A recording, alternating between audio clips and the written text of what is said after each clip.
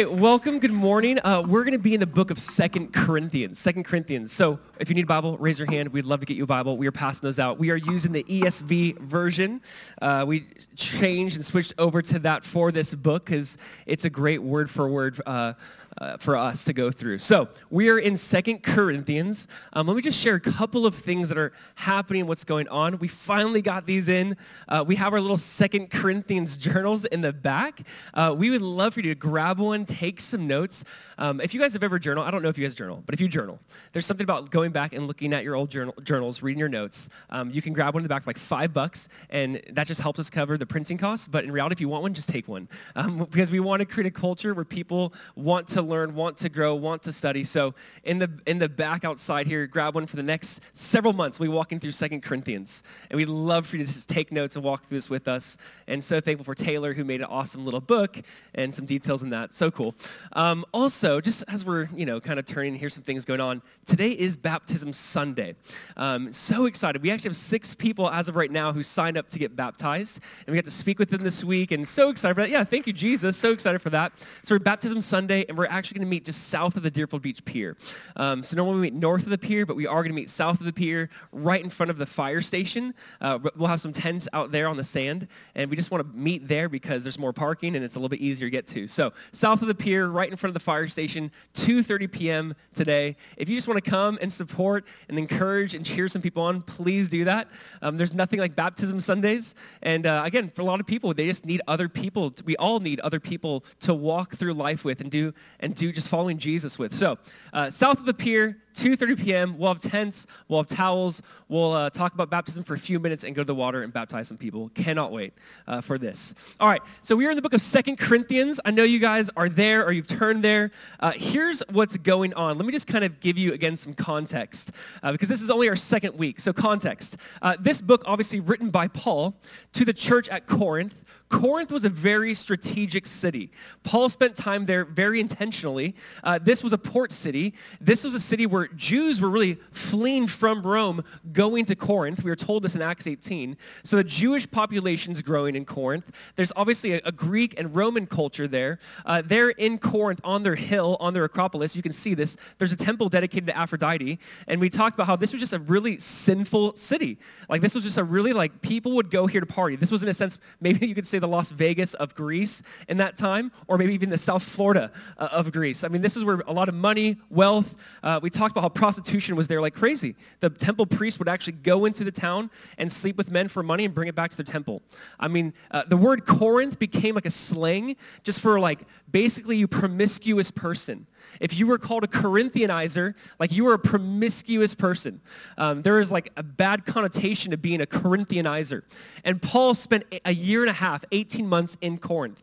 And Paul planted this church in Corinth. And Paul loves this church. Now, I mentioned this, but just keep this in mind. The book of 2 Corinthians, what we're walking through, is most likely not even the second epistle Paul wrote. Paul wrote 1 Corinthians, which he refers to another letter in there, so it's probably 2 Corinthians. And then 2 Corinthians, he's referring to another message he sent. So 2 Corinthians is either 3rd or 4th Corinthians. My point behind that, what is that? My point behind that is Paul loved this church. He wrote a lot to this church. We have 1st and 2nd Corinthians, and these 2 letters are the majority of Paul's writing to any other church. Paul wrote to this church more than any other church. His heart is heavy for this church. He loves this church. Even though this was a group of messy people, remember we talked about this? In the church community, Paul has to call out a man sleeping with his stepmom. They're getting drunk off communion. They're arguing about baptism and different spiritual authorities and who's greater, who's worse. I mean, they were kind of like children gathered together, and Paul loves them deeply. He corrects them wholeheartedly. And really, this is a book where you see 1 Corinthians is a book where you see Paul's correction. This is a book where you see Paul's comfort. So the book of 1 Corinthians is pretty heavy. He's correcting them nonstop. And now he's in 2 Corinthians, there's this heart of that father, let me just come along you and comfort you and encourage you. And if you're with us last week, we read 10 different times this word comfort. That Paul's God comforts us so that we might comfort others. And Paul's saying, I'm approaching you in a different tone. In 2 Corinthians chapter 2, you'll say, I'm writing to you with tears in my eyes. He's just basically saying, my heart breaks for you. I love you. I didn't want to come to you with a heavy hand this time, so I'm writing here to comfort you.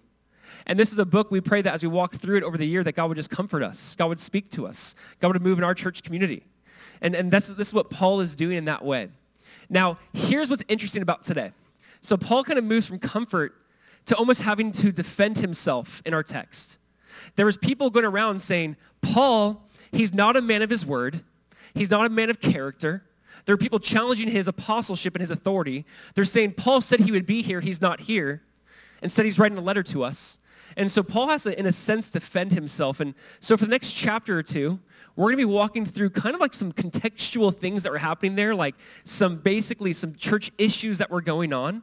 And this might seem a little bit like, Josiah, what is Paul getting at here? Like there's a lot of, hey, I want to be there, but I'm not. And Paul kind of has sometimes those lengthier passages where he's basically writing to their context. But please don't miss this. Whenever Paul does this, he weaves in a lot of gospel truths. And we would never have these incredible gospel truths if it wasn't for Paul's weird itinerary and schedule. So as we read, you're like, what the heck did I just read? This is kind of confusing. We'll explain. I'll give you some more context. But don't miss on the gospel truths as we walk through this. So here's the title of today. It's Small Issues, Big Lessons. Small Issues, Big Lessons. The idea is there's so many small little issues Paul's addressing that we need the context for. But there's big gospel lessons here. And so often that's the way it is. There's small details or a small lesson or a small issue, and God's trying to teach us a big lesson in it. So as we read this, don't get lost. Try to put yourself in the context, and let's focus on and find, these incredible gospel statements that Paul makes here about who we are, about who God is, about what God's done, about what God has given us. It's incredible, but you might miss it for all of the dialogue that's happening. So we're going to read this. Can we read this? 1 Corinthians chapter 1. We'll read verse 12, all right? 2 Corinthians chapter 1. Let's read verse 12. Paul says, for our boast, remember he just comforted them. He just was like, hey, pray, I'm praying for you, pray for me. Verse 12, Paul says, our boast is this, the testimony of our conscience, that we behaved in the world with simplicity or holiness and godly sincerity, not by earthly wisdom, but by the grace of God, and supremely so toward you. For we are not writing to you anything other than what you read and understand, and I hope you will fully understand, just as you did partially understand us. Some of you are like, I don't understand. It's okay. That on the day of the Lord Jesus, you will boast of us as we will boast of you.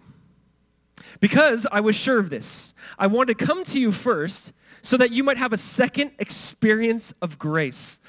I love that Paul talks about him coming to them would be a second experience of grace. I wish my presence to most people was an experience of grace. It's probably not. But he's like, I wanted to come so you could have experience of grace. Verse 16, I wanted to visit you on my way to Macedonia and to come back to you from Macedonia and have you send me on my way to Judea. Was I vacillating when I wanted to do this? Do I make my plans according to the flesh, ready to say yes, yes, and no, no at the same time? As surely as God is faithful, our word to you has not been yes and no. For the Son of God, Jesus Christ, whom we proclaimed among you, Silvanus or Silas and Timothy and I, was not yes and no, but in him it is always yes. For all the promises of God find their yes in him. That is why it is through him that we utter our amen to God for his glory.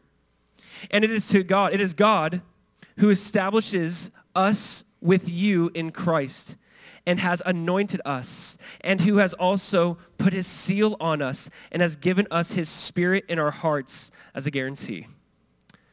This context, though very wordy, though very detail-oriented about what was happening between Paul and this church, he drops in some incredible truths that all the promises of God are in Christ, yes and amen. That he has sealed us, given us the Holy Spirit, anointed us. We want to walk through this. I want to understand the context because I hope it makes the truth of this promise, the truth of this verse that much more clear. And I just pray that our hearts, our minds, just our lives as we say this could be just as worship, like we give ourselves over to this, because I really believe if we can embrace that all of the promises of God are in Christ, yes and amen, I believe this will be a life-changing and freeing truth. So let's pray. Father, we just thank you. We thank you for your word. We thank you for this time we get to study it. God, I just ask that you would speak, that you would move. Lord, we just want to hear from you. We want to just understand what it is you want to say to us today. God, that your word is a book that just filled with promises. And what does it mean that they're yes and amen?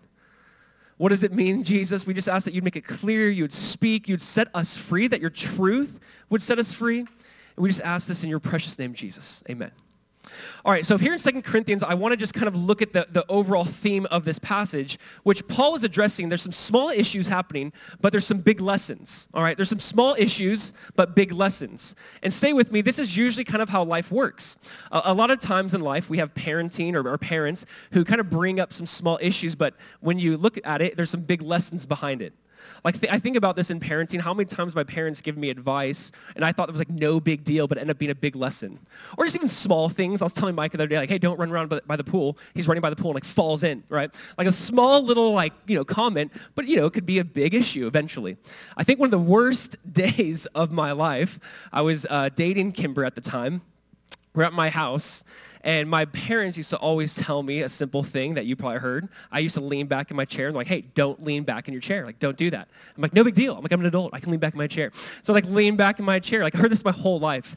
And one night, my girlfriend at the time, Kimber, we were with my mom, and we're just talking. I'm leaning back in the chair, and as I'm leaning back, I fall all the way back into her bookshelf.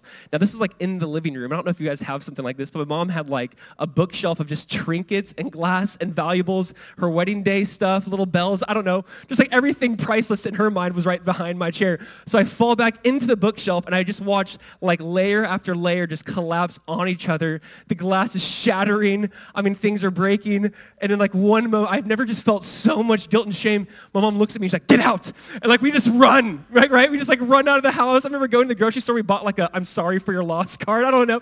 We're just like, what do we do? It was one of the worst things. Honestly, it still haunts me. Like I haven't told that story for like 16 years. It just haunts me. But just the idea of like, it was a small issue, but it ended up being a big lesson. And I think there's so many more. My wife and I were like talking about this last night. There's just so many little things that our family has given us like, hey, this is a small thing, but it taught us a big lesson if we didn't listen. Here's again why I bring this up. Paul's addressing some really small issues. They were like, what the heck? He's talking about his travel plans. I wanted to come to you, and I didn't come to you. I'm not facilitating. I wasn't wavering. Like, what is he addressing? What's going on here? But there's some really big gospel truths weaved into this, and I don't want to miss that. And I want us to kind of hear that and understand the context today. So as we talk about this, as we walk through verse 12 through 18, even in the beginning, don't get lost. Let's see these small issues, but big lessons. So here's kind of how we're going to break down today. There's like 3 areas or sections that I want to look at in this way. And here's the idea. Number 1 is this. We're going to see Paul's character. We're going to see promises confirmed. And we're going to see a paid contract. Paul's character, promises confirmed, and a paid contract. So let's just break this down. Paul's character. Paul finds it necessary to defend himself, and so he reveals his character, and we can learn a lot from Paul's character and how to respond to people when they really accuse us or bring false narratives around us. So let's read. It's 2 Corinthians chapter 1, verse 12. Let's read again. We're going to see Paul's character. What does Paul say? He says, verse 12, just so we get familiar. He says, our boast is this, the testimony of our conscience, that we behaved in the world with simplicity and godly sincerity, not by earthly wisdom, but by the grace of God, and supremely so towards you, for we are not writing to you anything other than what you read and understand, and I hope will fully understand, just as you did partially understand us, that on the day of the Lord Jesus, you will boast of us and we will boast of you. Because I was sure of this, I wanted to come to you first so that you might have a second experience of grace. I wanted to visit you on my way to Macedonia and to come back to you on my way to Judea.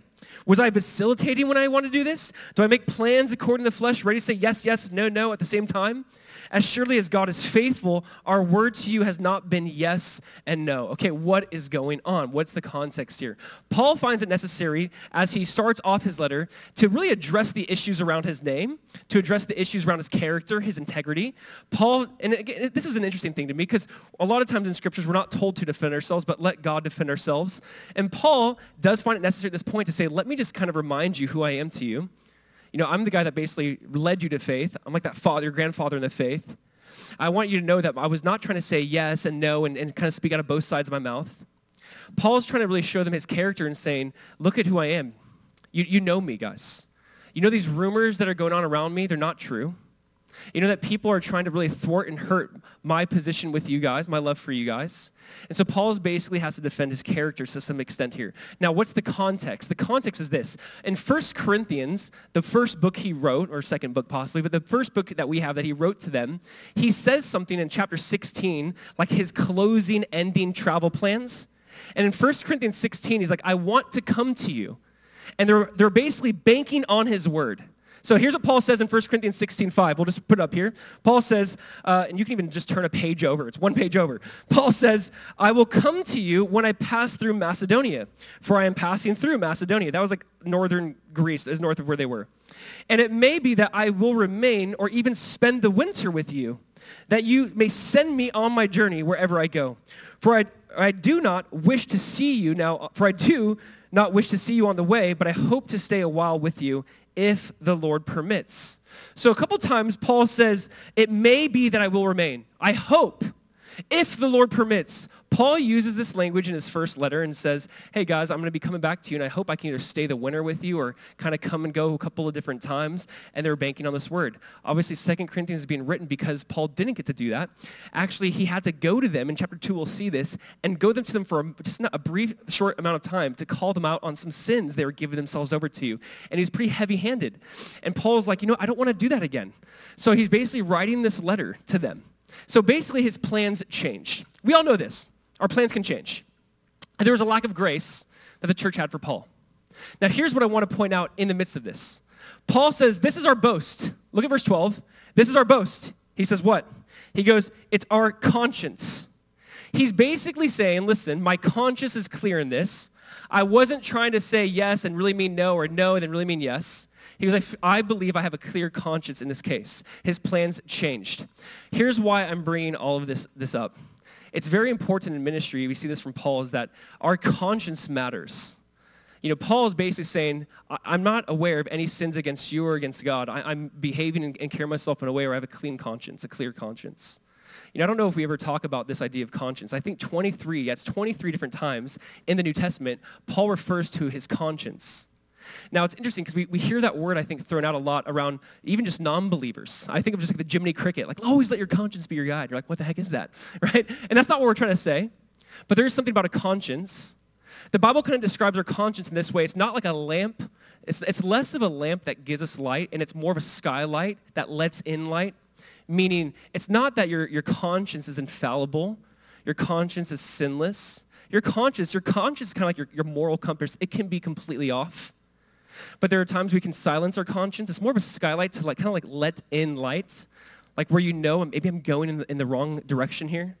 I think a great definition one author said about our conscience, he says, the conscience is not to be equated with the voice of God or even the moral law. Rather, it is a human faculty which judges upon human action by the light of the highest standard a person perceives. It's like a human faculty. It's something God has given everyone, Christian and non-Christian. They have some sort of conscience. Paul in Ephesians talks about how the world who does not believe in Jesus, who gave themselves over to sin, he says they have seared their conscience with a hot iron. Like it talks about when you walk according to the flesh, your conscience has been seared. Almost you silence it, you neglect it. I want you to consider your conscience. I want you to consider for a moment maybe what God has been speaking to you, maybe what you've been ignoring it. Maybe there's a direction in your life you're heading in, or there's something that you feel guilty for. I almost just think of Lady Macbeth. If you remember, Shakespeare's famous Macbeth, but it's been a while since I read it. I was trying to study up on it. But remember when there's this guilt she experiences for the killing of Duncan from her husband, and Lady Macbeth is trying to wash her hands. And if you remember, she sees a blood spot, like blood-stained hands. There's no blood on her hands, but she sees blood-stained hands. She's trying to wash them, and she yells out, damn spot, right? And there's that famous classic line where it's like her guilt, her conscience was just haunting her. There's nothing there, but her conscience is eating her alive, basically, throughout this time. I think that we can experience this where our conscience kind of eats us alive, and Paul is saying, hey, listen, I'm boasting in this truth. I have a clean conscience. I'm boasting in the fact that my conscience is clean before you. This really did matter to Paul. Paul says this a couple different times. Listen to this. In Acts chapter 24, he says, I always take pains to have a clear conscience toward both God and man. Like Paul's like, I go to extreme measures to have a good conscience before God and others. He actually says this in 2 Timothy 1. He says, I thank God whom I serve with a pure conscience. It is so important as we do life that we do it with a pure or clean conscience. You know what it's like, I know what it's like to serve God when your conscience isn't clean. You know the feelings it gets. You feel like you lost power. You maybe feel like you lost your moral platform to evangelize, to share the truth. It's crazy. We all know this. Paul's like, I went to great pains to have a clear conscience before God and other people. The reason why I want to bring this up again, as we're looking at this weird argument between Paul and the church, Paul is like, I'm going to boast in my conscience. My conscience is good before God and before man. I didn't try to lie to you. I didn't try to change my plans. He even said again in 1 Corinthians 16, keep the context, if the Lord permits, I'm going to do this. And they're so bitter. They're so mad. They're so frustrated. Paul, you're not a man of your word. People are going around hurting his name. They're creating a caricature out of Paul. They're creating a narrative, a false narrative around him. And Paul's like, guys, my conscience is clean. Like, I'm sorry you're upset this way, but I can boast that my conscience is clean in this matter. You know, I think that there's some practical lessons here. One is I think we got to have a little more grace on each other. It's sad that the church, you look at like just kind of holding Paul to this. Paul's like, I didn't say a promise. He goes, I said the Lord, if the Lord permits. My thing I think I want to take away from us in the church, first of all, is this. When it comes to Paul's character and our character, are we serving Jesus from a pure conscience? It's a very intimidating question for me. There's those things where even you look on your life and you go, God, I just want to, in this area, marriage, family, personal decisions, generosity, God, there's so many areas in our life I feel like the Lord's speaking into. And there's something about life when you kind of look on and go, Lord, I really do believe, like I fully believe, I'm not sinless here, but I fully believe that there's not any unconfessed sin between me and you, between me and others. I can serve you from this place of like, my conscience is pure, my conscience is clean. There's something incredibly empowering and freeing about this. Paul fought for this. I want to say this, the world tries to silence that conscience side. It tries to like kind of boost our self-esteem and say, just ignore that. Ignore those voices that you hear that was built by the patriarchy, and we don't want to acknowledge those, those morals that they gave us over time. And we try to find ways to kind of ignore our conscience that God has given us. And I believe that people generally have this idea of like, when they know they're doing something, they know it's wrong, like, but where is this coming from? Paul, and if you're like, Josiah, where are you getting this? Is this biblical? Paul speaks into this in Romans chapter 2, verse 14. Listen to what Paul says about the unbeliever's conscience. He says, Gentiles who do not have the law, who show the work of the law written in their hearts, their conscience also bearing witness, and between themselves their thoughts, accusing or else excusing them in the day when God will judge the secrets of men by Jesus Christ according to my gospel. Paul's basically saying, hey, everyone has some sort of moral kind of law that God has written on them, this conscience, this idea that, wow, I must be doing something that is wrong. It's either excusing or accusing them. Maybe they've convinced themselves that this sort of behavior, attitude is not sinful, is not wrong. And Paul's basically saying you have to kind of like, God has given you that, and it's either accusing you or it's excusing you. Everyone has this to some degree, and we can't ignore this. And this is one of those things, like, I just really believe that God has given us a conscience, in a sense, as a warning sign. It's interesting, and I think it was 1983, there's a flight from Paris to Madrid, where a pilot has flown this flight, I think they said 25 to 30 times. Very well-known flight, well-known story. But he's making the flight from Paris to Madrid, and he's doing everything he's supposed to be doing. But as he's flying, he has, I think it's called like the warning system, the GPWS, something. The warning system is saying, pull up, pull up. And as he's flying into Madrid, he's like, there's nothing, I don't need to pull up. There's nothing to pull up from. And he's recorded on that black box they found later. He's recorded his last words were saying, shut up, gringo. And then it goes silent. And they find the black box, they find the recording of this. He was so confident in his skills, he was ignoring the warning system, and it led to 181 deaths out of 192 people. And the reason I bring this up is that I think that warning system that's saying pull up, is that warning system for us. It's our conscience. It's where the Lord's like, pull up. Like, right now you're heading in a direction you shouldn't be going in. And I think that I believe that God right now is maybe speaking to us saying, hey, maybe there's some areas in your life you need to pull up. There's a warning sign going off. Paul's like, my conscience is clean. And I love how he then describes from there. He goes, I've done life with this holiness and this sincerity. And he goes, and this simplicity. Look at verse 12. He says, we behaved in the world with simplicity and godly sincerity. This word simplicity simply means holiness. And he goes, and godly sincerity. So simplicity or holiness. It's interesting because they're accusing Paul, you're not really gifted. Like Paul, remember in 1 Corinthians, he goes, I didn't come with persuasive words, but in demonstration and power of the Spirit. Paul was probably not the most charismatic or gifted man, but you know what Paul had? He had holiness. Let me say this. We might not all have the same gifting. That's okay. There might be people, and there's just people who have greater gifting. There's people who have a lot greater gifting than you do. But here's the idea. We can all have holiness. There might be some giftings that separate us, but in reality, the Bible values this holiness. And Paul goes, I came to you with this sincerity, with this holiness. And then he says, in verse 12, he went on to say again, with godly sincerity. And I love this idea of sincerity. Maybe you've heard this before, but this word sincerity is such a pure word. It literally means, the sincerity means judged in the light of the sun. Like sincerity means like you can hold me up to the sun and it'll expose my flaws. I'm judged in the light of the sun. It literally means without wax. Because potters in this day were known for taking broken pottery, kind of piecing together, using wax, and they did a really good job. You couldn't tell if it was actually like pieced together by wax or not. It looked super legit. It looked super whole. But yet people who were smart buyers would take the pottery, hold it up to the sun, and the sun would expose those cracks, those flaws. And Paul's saying, I'm that. There's no fake, things I'm covering up here.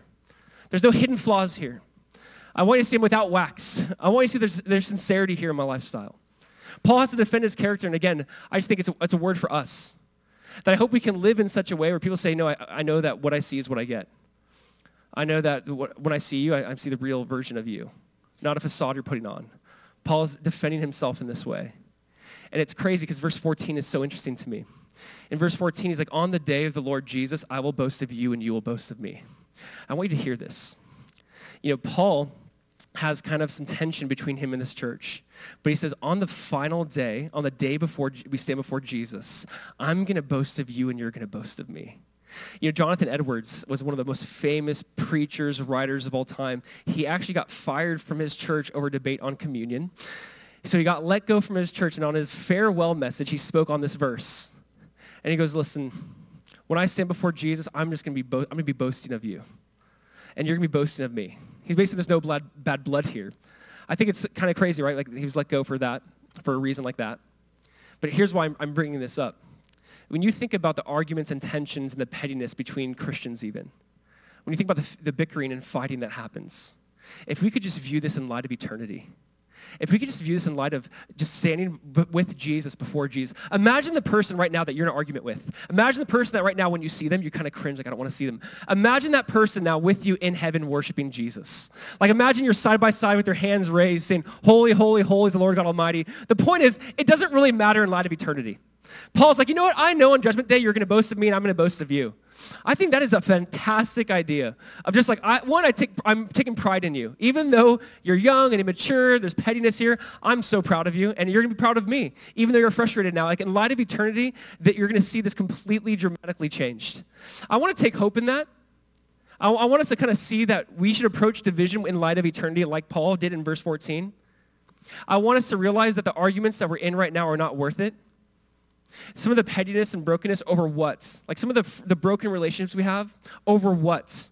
And I really believe God would be like, I made them in my image. I made you in my image. I love them. I love you. You're both believers in Jesus. You need to fight for this. You need to restore this. And this is what basically Paul is saying. Hey, in light of eternity, we're not going to be remembering this. I'm just going to be boasting of you. You're going to be boasting of me. What a beautiful perspective. Paul's bringing up his character to say, you guys know me. You guys know how I handled myself. You guys know how I walked. My yes was not a no. My no was not a yes. I wasn't intending to deceive you or trick you to think you're going to spend a winter with you and then not. Paul has to remind them of all of this. And it leads us to our second point. Because Paul brings up this idea that, you know what though? These promises I'm bringing up, it reminds me of God's promises. And God's promises are also yes and yes, yes and amen. And so we're looking at number 2. We're going to look at promises confirmed. Promises confirmed. Can we read verse 19? I feel like this is the heart of the text today. Verse 19, Paul says, for the Son of God, Jesus Christ, whom we proclaimed among you, Silas and Timothy and I, was not yes and no, but in him it is always yes. For all the promises of God find their yes in Jesus. I want us to hear this. We have promises confirmed. He's kind of using the greater to the lesser argument. He's saying, listen, I've preached the gospel to you. Like, you know me. And you know my character. And so you know that I wasn't trying to lie to you when I was about my travel plans. And he's like, I'm not going to defend myself anymore. And he just moves on to this idea, hey, all of the promises of God are not yes and no. They're yes and yes. They're yes and amen. They're like, what is this? What is this saying? What does this mean? What does this look like? Please stay with me if you would. In the whole Old Testament, there's constantly this idea of if you do this, then I will do this. If you read the Torah, the first 5 books of the Bible, in Leviticus, in Deuteronomy, it's constantly filled with conditional promises. Conditional promises meaning, if you do this, then God says, I will do this. If you do this, I will do this. If you obey me, then I will bless you. If you keep my commandments, I will be with you. And constantly throughout the Old Testament, there's these conditional promises that were based on our character. And they were not yes and amen. They were if and then. And this is so important. I want to actually throw a few verses up so you can hear this. In Leviticus 26, this chapter is filled with if and then statements and the positive and negative ways. Listen to this. Leviticus 26, I love this so much. God says, it makes sense. He says, if you walk in my statutes and keep my commandments and do them, then I will give you rain in its season. I will give peace in the land. I will look on you favorably or with grace and make you fruitful. I will walk among you and be your God.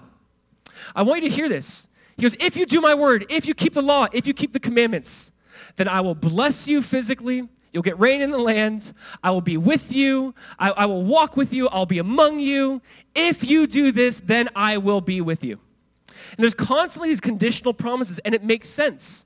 I mean, we kind of live life this way. As parents, we live this life this way. Hey, if you do this, if you eat your dinner, then I'll give you dessert. Like I do this all the time. And I love it with my son. It's so funny because like it's 5:30 o'clock. It's 5:30 p.m. and we're like eating dinner. And then like he just sits there for hours and hours. We put him in bed. It's like 8:30. And we're like, can I have my dinner? We bring him his dinner in bed. He eats his dinner in bed. He's like, so can I have dessert? I'm like, are you kidding me? I'm like, you ate dinner at 8:30 in bed alone. Like, what are you talking about? Like, why would, like, yeah, but you said if I eat it. I'm like, oh, he's right.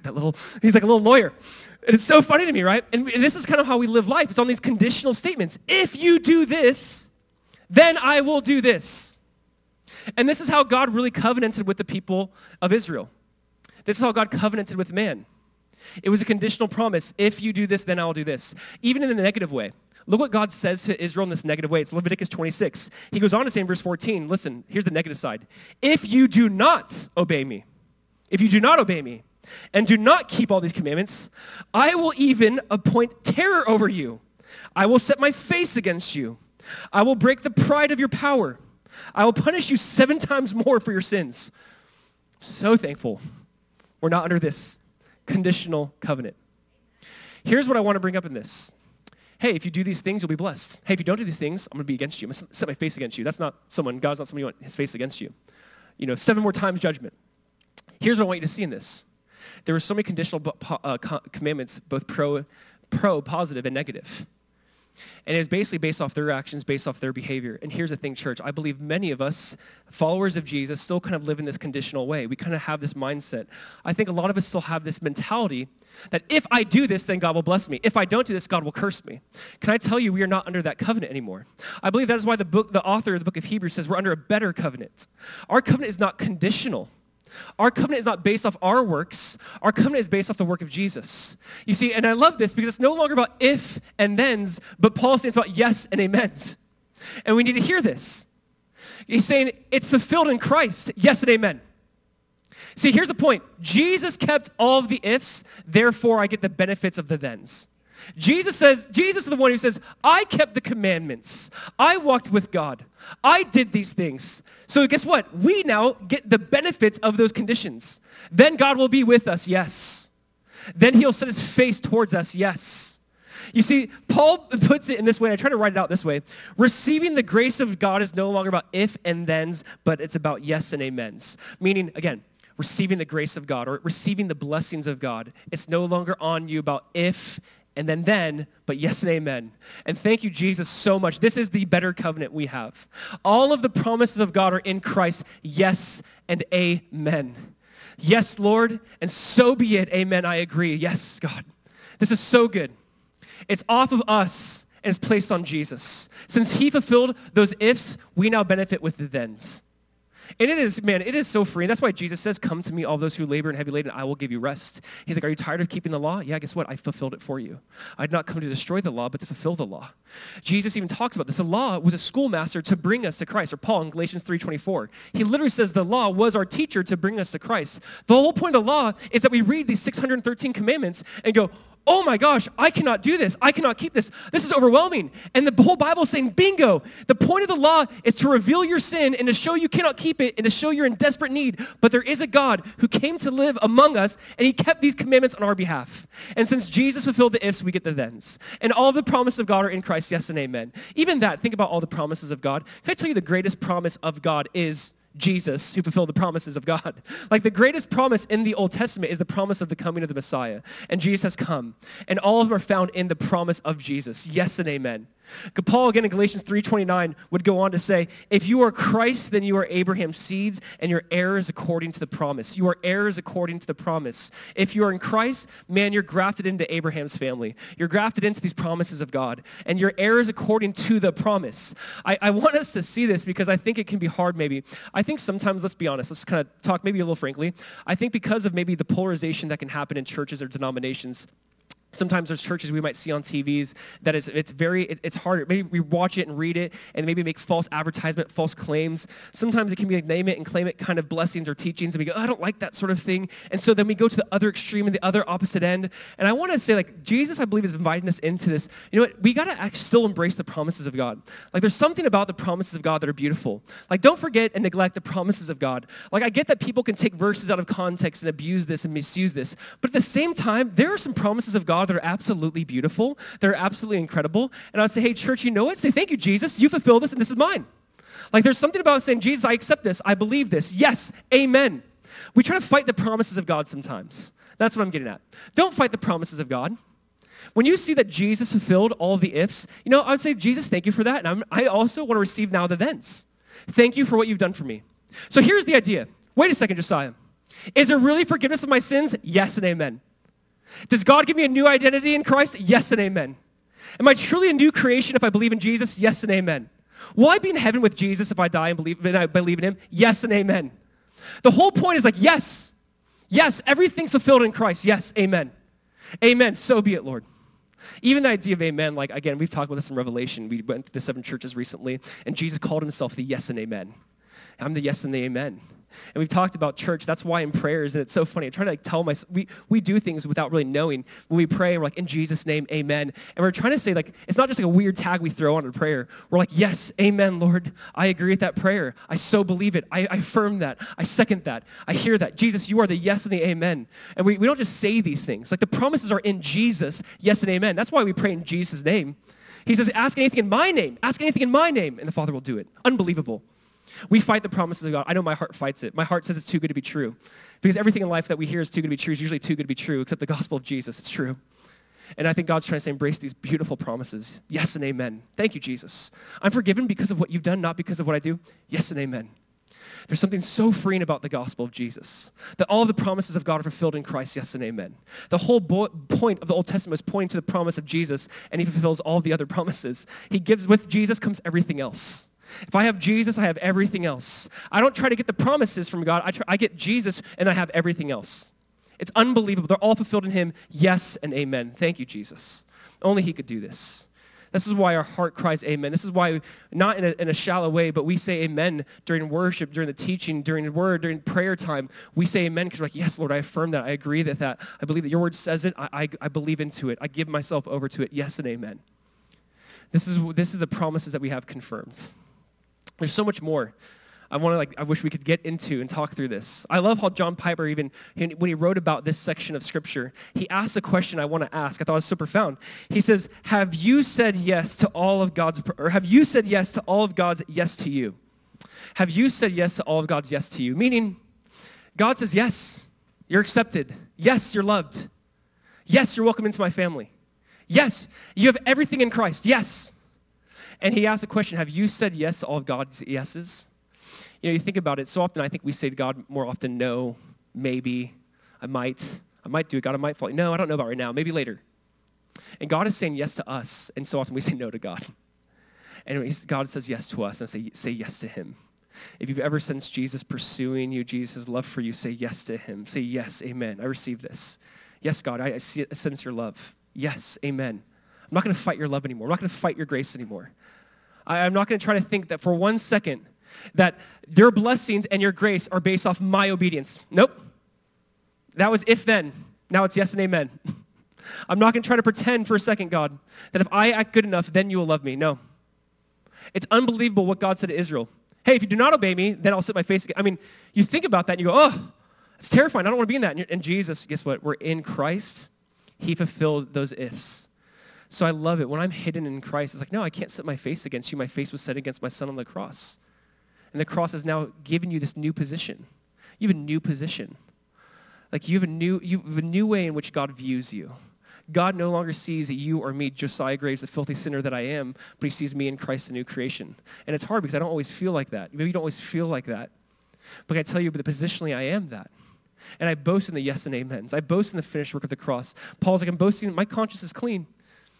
Obviously, we want our character and our belief and our lifestyle to match this truth. We want our practice to match our position, but you need to know your position. You are in Christ. It's not if then, it's yes and amen. Amen, church? And then number 3, you know what Paul goes on to say in verse 21? This is interesting. He goes, do you want to know how I know? Do you want to know how I know? He talks about the Holy Spirit. And he talks about all the promises of God are fulfilled in Christ, yes and amen. And then he basically refers to it as like a paid in full contract. So we're looking at number 3, a paid contract. Look at verse 21. He says, and it is God who establishes us with you in Christ and has anointed us and has also put his seal on us and given us his Spirit in our hearts as a guarantee. The word guarantee is a down payment. And Paul is basically saying we have a paid contract. It's done. It's guaranteed. Now, there's 4 words we just have to focus on briefly. There's 4 kind of like actions God gives or does for us. He establishes us. He anoints us. He seals us. He gives to us. So he uses these words to kind of communicate some incredibly heavenly truths to our lifestyle. So stay with me. He establishes us. He establishes us. You know, it's really funny. I think about this, like young adults, a lot of times you're like, I want to be established in my career. Like, we don't want to be in a rocky place. We want to be established, man. Like, we don't want to be like, there's so many unknowns and it's so weird. And I just love how in Christ we are established. He goes, you are established. The meaning is a business, it's a business term just to mean a fulfilled contract. Like, it's this fulfilled contract like that you have. It's so firm. It's so confident. It's established in Christ. You know, I want you to think about the idea that you've been placed, like Jeremiah talks about, like the Psalms talked about. We've been taken out of that unstable, miry clay and set upon a solid rock. We are established. We're on a rock that cannot be shaken, that cannot be moved. You are established in Christ. We fear so often different things about our life and eternity, and I really believe, again, the emphasis here, God who establishes us with you in Christ. You are established. There's something permanent about that. There's something comforting about that. He's saying, you want to know how the promises are confirmed? God has established you in Christ. This is where you are. And then he says, and you are anointed. He who's anointed us. And I don't want to just pass over that because this would mean so much more, again, to people with a Jewish background or understanding or even a Greek background. But anointing or anointing oil or being anointed was used in a few different ways. Primarily in the Jewish context, it was used as a way to set apart or commission for a work. Meaning, if you anointed someone, I'm setting you apart for a commission for a great work. So back then, you would anoint prophets, you'd anoint priests, and you'd anoint kings. And there's a 4th group you'd anoint, and I'll explain that in a second. But you would anoint prophets. Hey, God's like, I'm setting you apart, prophets, for the work I have for you. You're going to speak forth my word. I'm setting you apart. You are anointed to be in that. We are called to that prophetic ministry of preaching the gospel. God's anointed you and set you apart. A priest. The Bible in 1 Peter 2:9 says you're part of a royal priesthood. You've been set apart to be ministers of the things of God. We are called to go out and to be ministers to this broken world and community. The gospel has given us this ministry of reconciliation to reconcile the world to God. God has anointed you for that. And I think about this idea of just that not only God has sent us to be prophets, but to be priests, come alongside people, to love people, to help people, to support people, to be kings, the idea that you have a royal position in heaven, that you are royalty. That doesn't matter what anyone else says about you. What does God say about you? How does God view you? God's anointed you. The whole idea of anointing was used for a prophet, priest, and king. And then the 4th person is used for was for a leper. If a leper were to ever get healed, they would anoint them. And I just love this idea that we're also lepers who've been healed.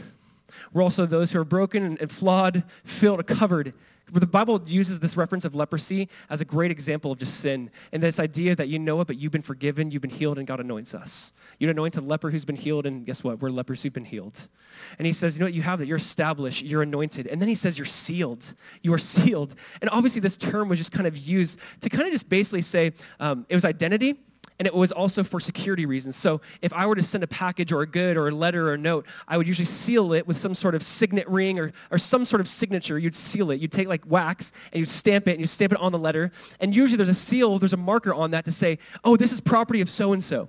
So if you've ever seen that, we have like a picture of this just so you can see it. But it's like, oh, wow, I can tell by the seal this was sent from king or royalty or some sort of leader, and they had some sort of signature. And God is saying, I've sealed you with my signature. Like, you're sealed. God's like, my mark is on you. You're mine. It is for identity reasons and for security reasons. Also, do not open up. I love how the Bible says we are sealed till the day of redemption. It's almost like this letter is given. And it's like, hey, don't open till the day of redemption. You're sealed. Your identity is in Christ. He has his mark on you. But you know what? It's going to be fully opened on the day of redemption. That like right now we're sealed with the Holy Spirit. We're God's possessions. He owns us. We're his property. And he goes, you know what? And on the day of redemption, this will be opened. We'll fully experience this. You are sealed. I love this thought. I love the thought that God puts his mark on you and me. And then he says, and he's given us the Holy Spirit as a guarantee. So God establishes, God anoints, God seals, God gives, and he gives us the Holy Spirit. He's the guarantee or down payment. Again, he's using this kind of terminology, like business terminology, which is interesting to me, to say, you want to know how it's secure, you're secure, you have a down payment. That is the Holy Spirit. So this down payment, if you ever give a down payment for something, like it's yours, but you're waiting for like that final day when there's no more payments, like the day of redemption, and he's saying, God's given you his Spirit. You're God's. There's that down payment, but we're still waiting for that day of redemption. We're still waiting for it to be paid in full in some ways. And it's almost as if God's like, I'm giving you my Spirit. And this is also, listen, there's more to come. There's more to come. I've placed my Spirit in you, and there's more to come. Down payment, guarantee. It's sure. You're mine. You're not going anywhere. We have this paid contract on our behalf.